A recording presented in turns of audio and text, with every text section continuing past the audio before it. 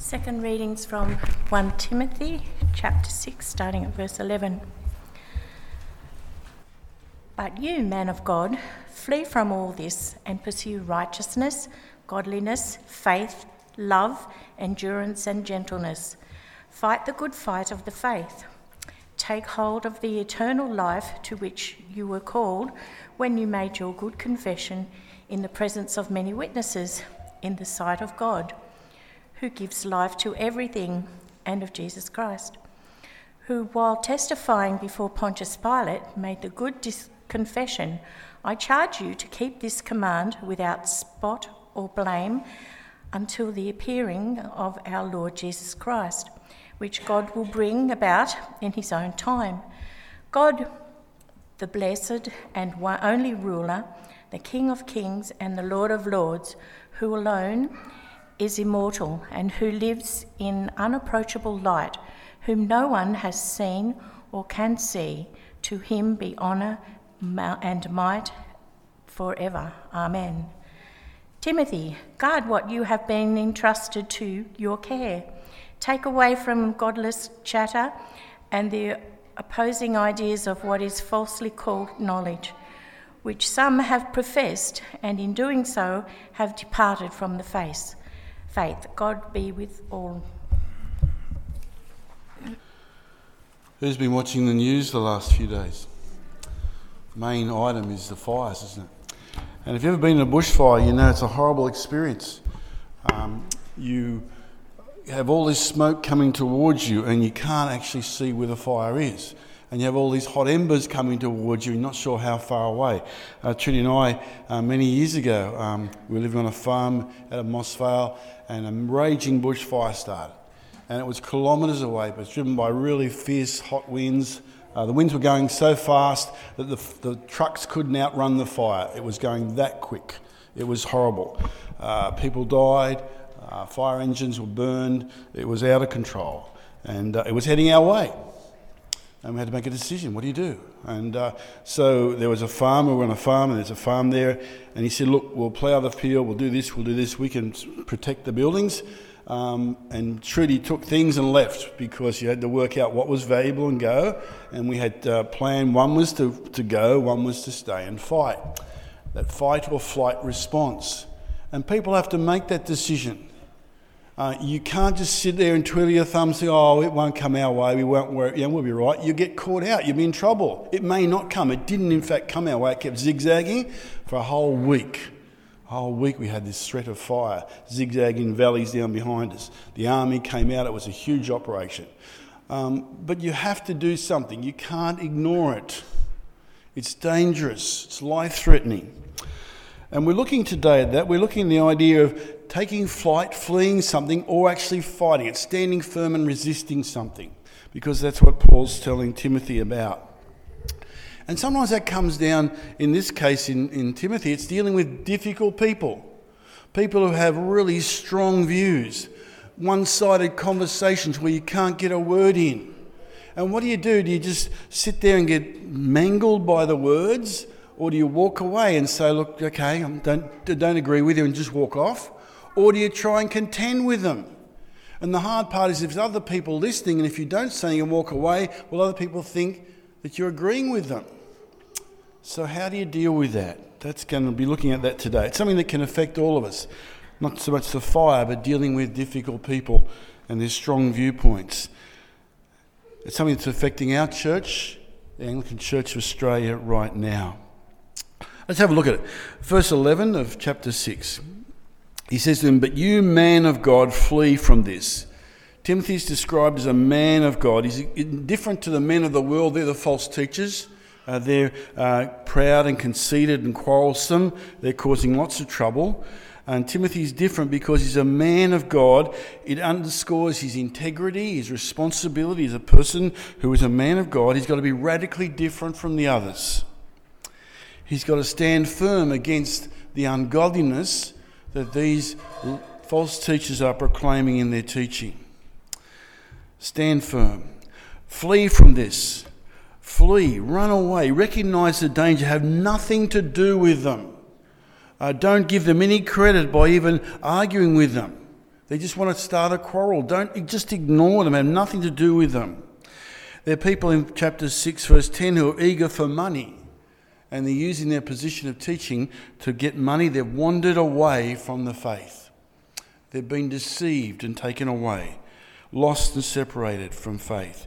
It says back in chapter 1, verse 19, they've shipwrecked their faith. They've made deliberate decisions and they've caused a disaster and wrecked their own faith in Christ.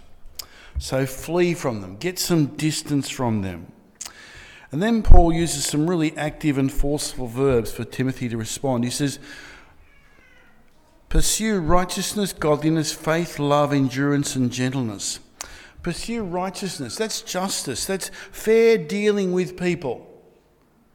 Be careful how you respond to people. Godliness.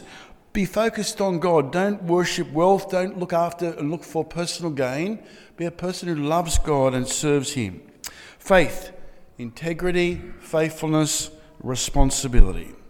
He then mentions love, and love as sacrifice and service, giving to people, not wanting to take.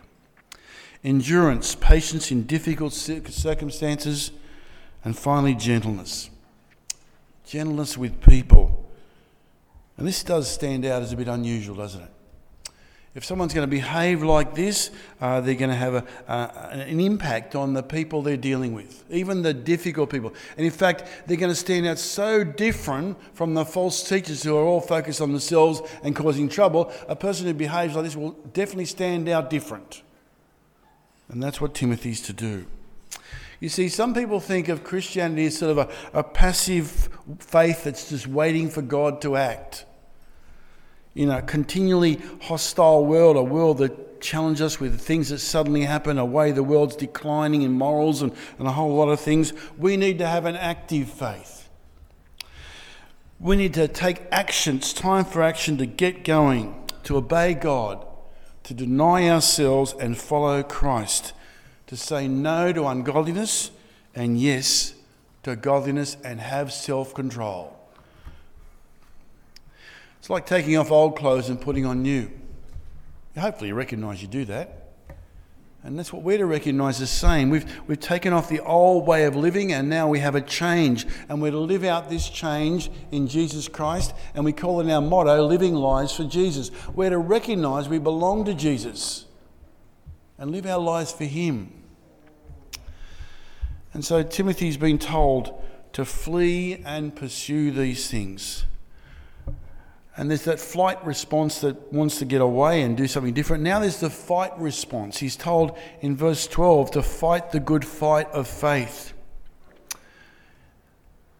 To fight with faith and a good conscience. It's not just going in and fighting and just doing what you want to win. It's not win at all costs. It must have a good conscience. And it's urgent to fight this faith for Timothy because he's defending the truth that's found in Jesus. And it's a good fight for that reason. It's not a fight over something for yourself or something that you like. It's a fight over what's true and right. And if he doesn't fight this, people are going to be led away. They're going to follow the teaching of the false teachers and they're going to be led into shipwrecking their faith and ruin of life and great trouble. And so Timothy needs to protect them. He needs to fight. And he needs to prepare with a careful approach because you don't just come and think, I'm going to fight these guys, I'm going to fight this teaching. That's to do in your own strength. Suddenly you've got to, no, I'm going to pray, I'm going to ask God to help me. I'm going to ask God firstly, is this the right thing to do? And I'm going to ask Him to help me. And then I'm going to look at the scriptures because that's where the truth comes from. And how am I to do this? How can I point people to what it says? And I'm going to continue to rely on God every step of the way. Not doing it in my own strength, but in the strength of Christ alone. I'm going to be praying. And having those qualities of verse 11 as you fight that good fight. Righteousness, godliness, faith, love, endurance, and gentleness. We're not going to take on the way of fighting of the false teachers that's ugly and focused on self. No, we're going to do it the way that follows Jesus and glorifies Him. But we need to fight the good fight of faith against the false teaching that's around. And anyway, if you ever know about a fight, it's strenuous. I mean, sadly, as a policeman, I involved a couple of fights, and thankfully I kept myself super fit. My aim was that I would fitter than anyone else. And so if I was involved in a fight, I could just wear them down. Wrestling match usually. And that's how it worked. But it's strenuous. And I had to prepare myself. You know, you have 3-minute boxing rounds. I'd do 3 of those back to back to keep really fit, because if I was going to be in a tussle, then I wanted to be super fit. I would run 5 kilometres at almost Olympic standard, just below the Olympic standard. I was super fit for that reason, so that if I was involved in a tussle, I was fitter than whoever I was up against. And it worked. So what about us as Christians? I don't feel very prepared to take on some of the things out there. But we can't just let it go. We can't ignore it. And so it's important as Christians not to do physical training, to do spiritual training. To make sure that our relationship with God is strong and robust and deep. Be people who continually remember how we're saved in Jesus Christ, the amazing love of God. And to rely on that, to be people who pray and just open our hearts and our lives in prayer to God, in talking to Him. People who are of God, of the Word of the Bible, just drawing from that, understanding growth. People who are joined to others, not doing it by ourselves, but with others. You see, the truth that we're protecting comes from God. It's found in Jesus Christ. Jesus said, I'm the way, the truth, and the life. No one comes to the Father but by me. And truth is precious to God. And we can't be people who just ignore that it's threatened. We can't neglect to protect it. Because in protecting the truth, we're protecting God from being offended. Because God will be offended if we just turn a blind eye and say it doesn't matter, because it matters to God. It should matter to us. Big problem that we face is that growing thing called postmodernism. What's postmodernism? It's a fancy name, but it's very common. It's that idea that the truth is relative to you, and no one can tell you what's true and not true, because you can perceive your own truth, and that's your truth, and everyone's got to tolerate that you've got this truth. And the more you understand postmodernism, the more you see it everywhere. And you see it, even we saw it in Synod. People with views about not accepting the Bible as such as strongly as it is, but actually taking a bit out here and applying it to what they wanted to say, and therefore agreeing with gay marriage.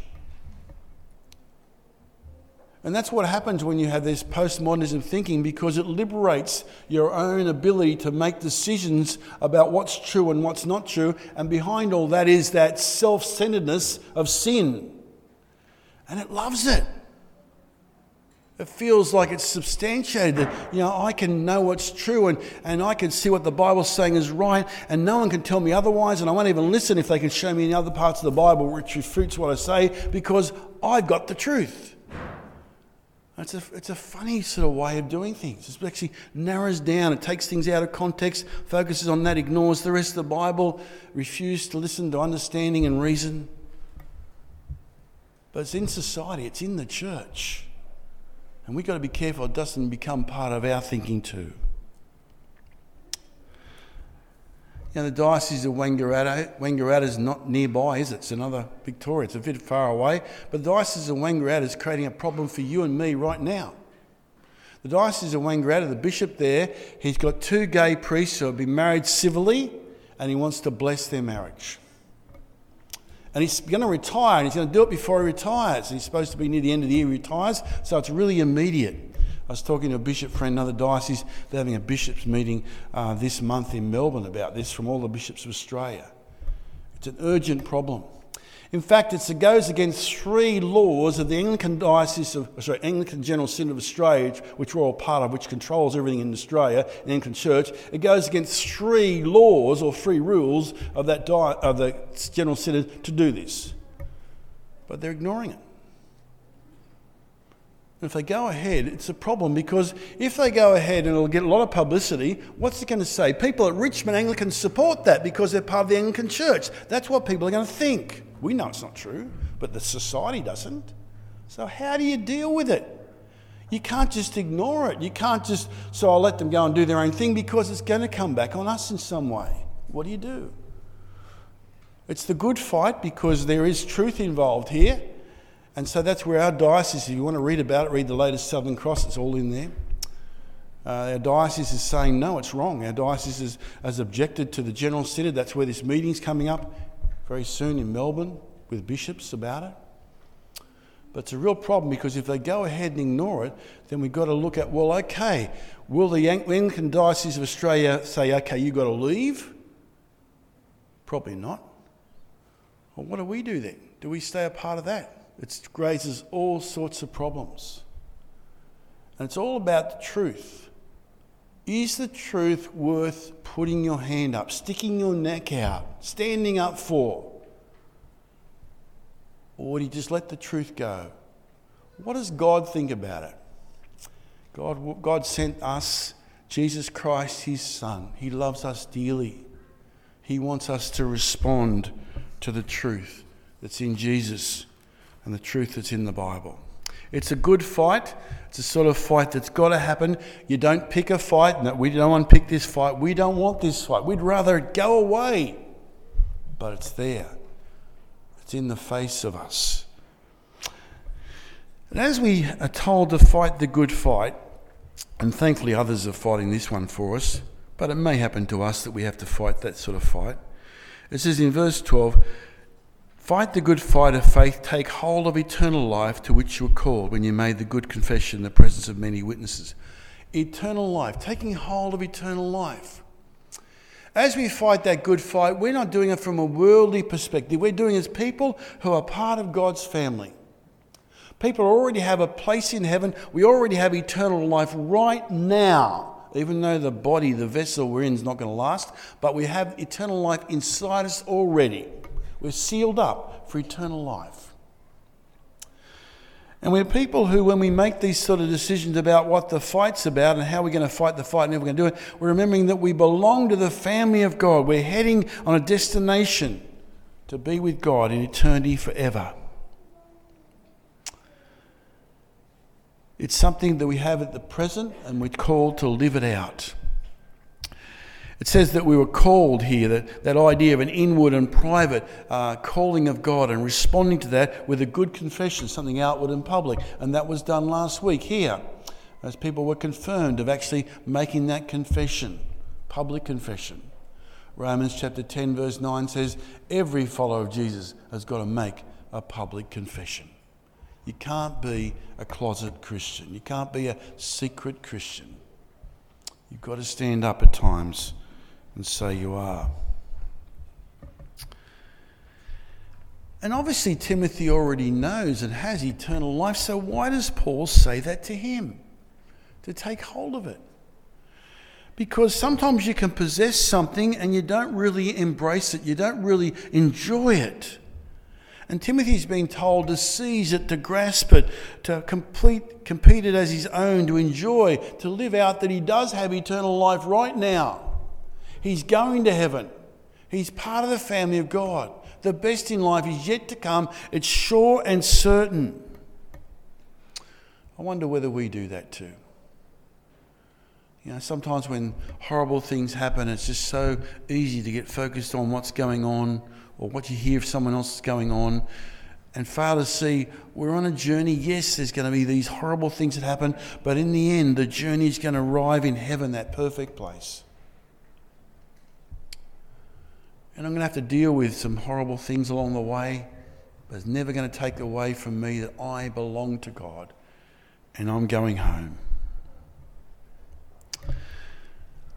So to take flight and pursue certain things, to fight the good fight. And now he talks about grace be with you. And this is really a valuable part of this whole book. It's the end of the book. He says in verse 20, guard what's been entrusted to your care. The idea in the Greek language there for guarding what's in trusted care is like a deposit, like depositing something in a safe. To protect it, to something valuable, and it's been kept safely for someone. And what it's talking about here is not money, but it's talking about the faith. Guard that good deposit, that faith in Jesus, that knowledge about who Jesus is and what he's done, and responding to Jesus. Guard that.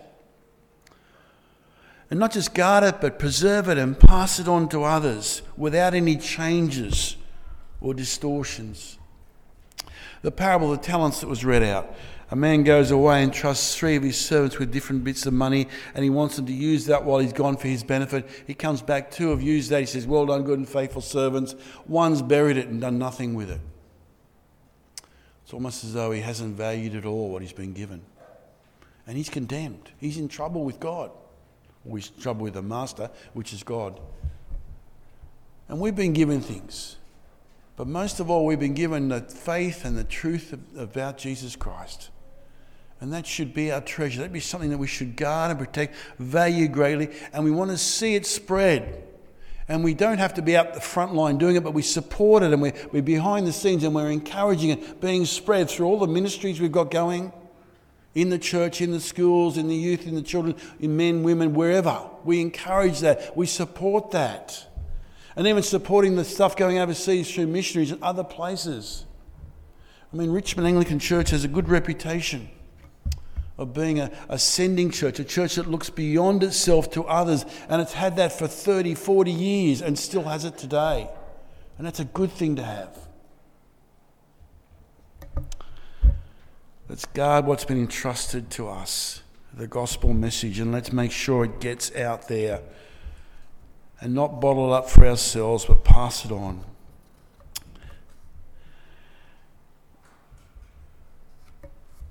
And I like what it says at the end. I really didn't take notice of it till I read the commentary on that. Look how it finishes.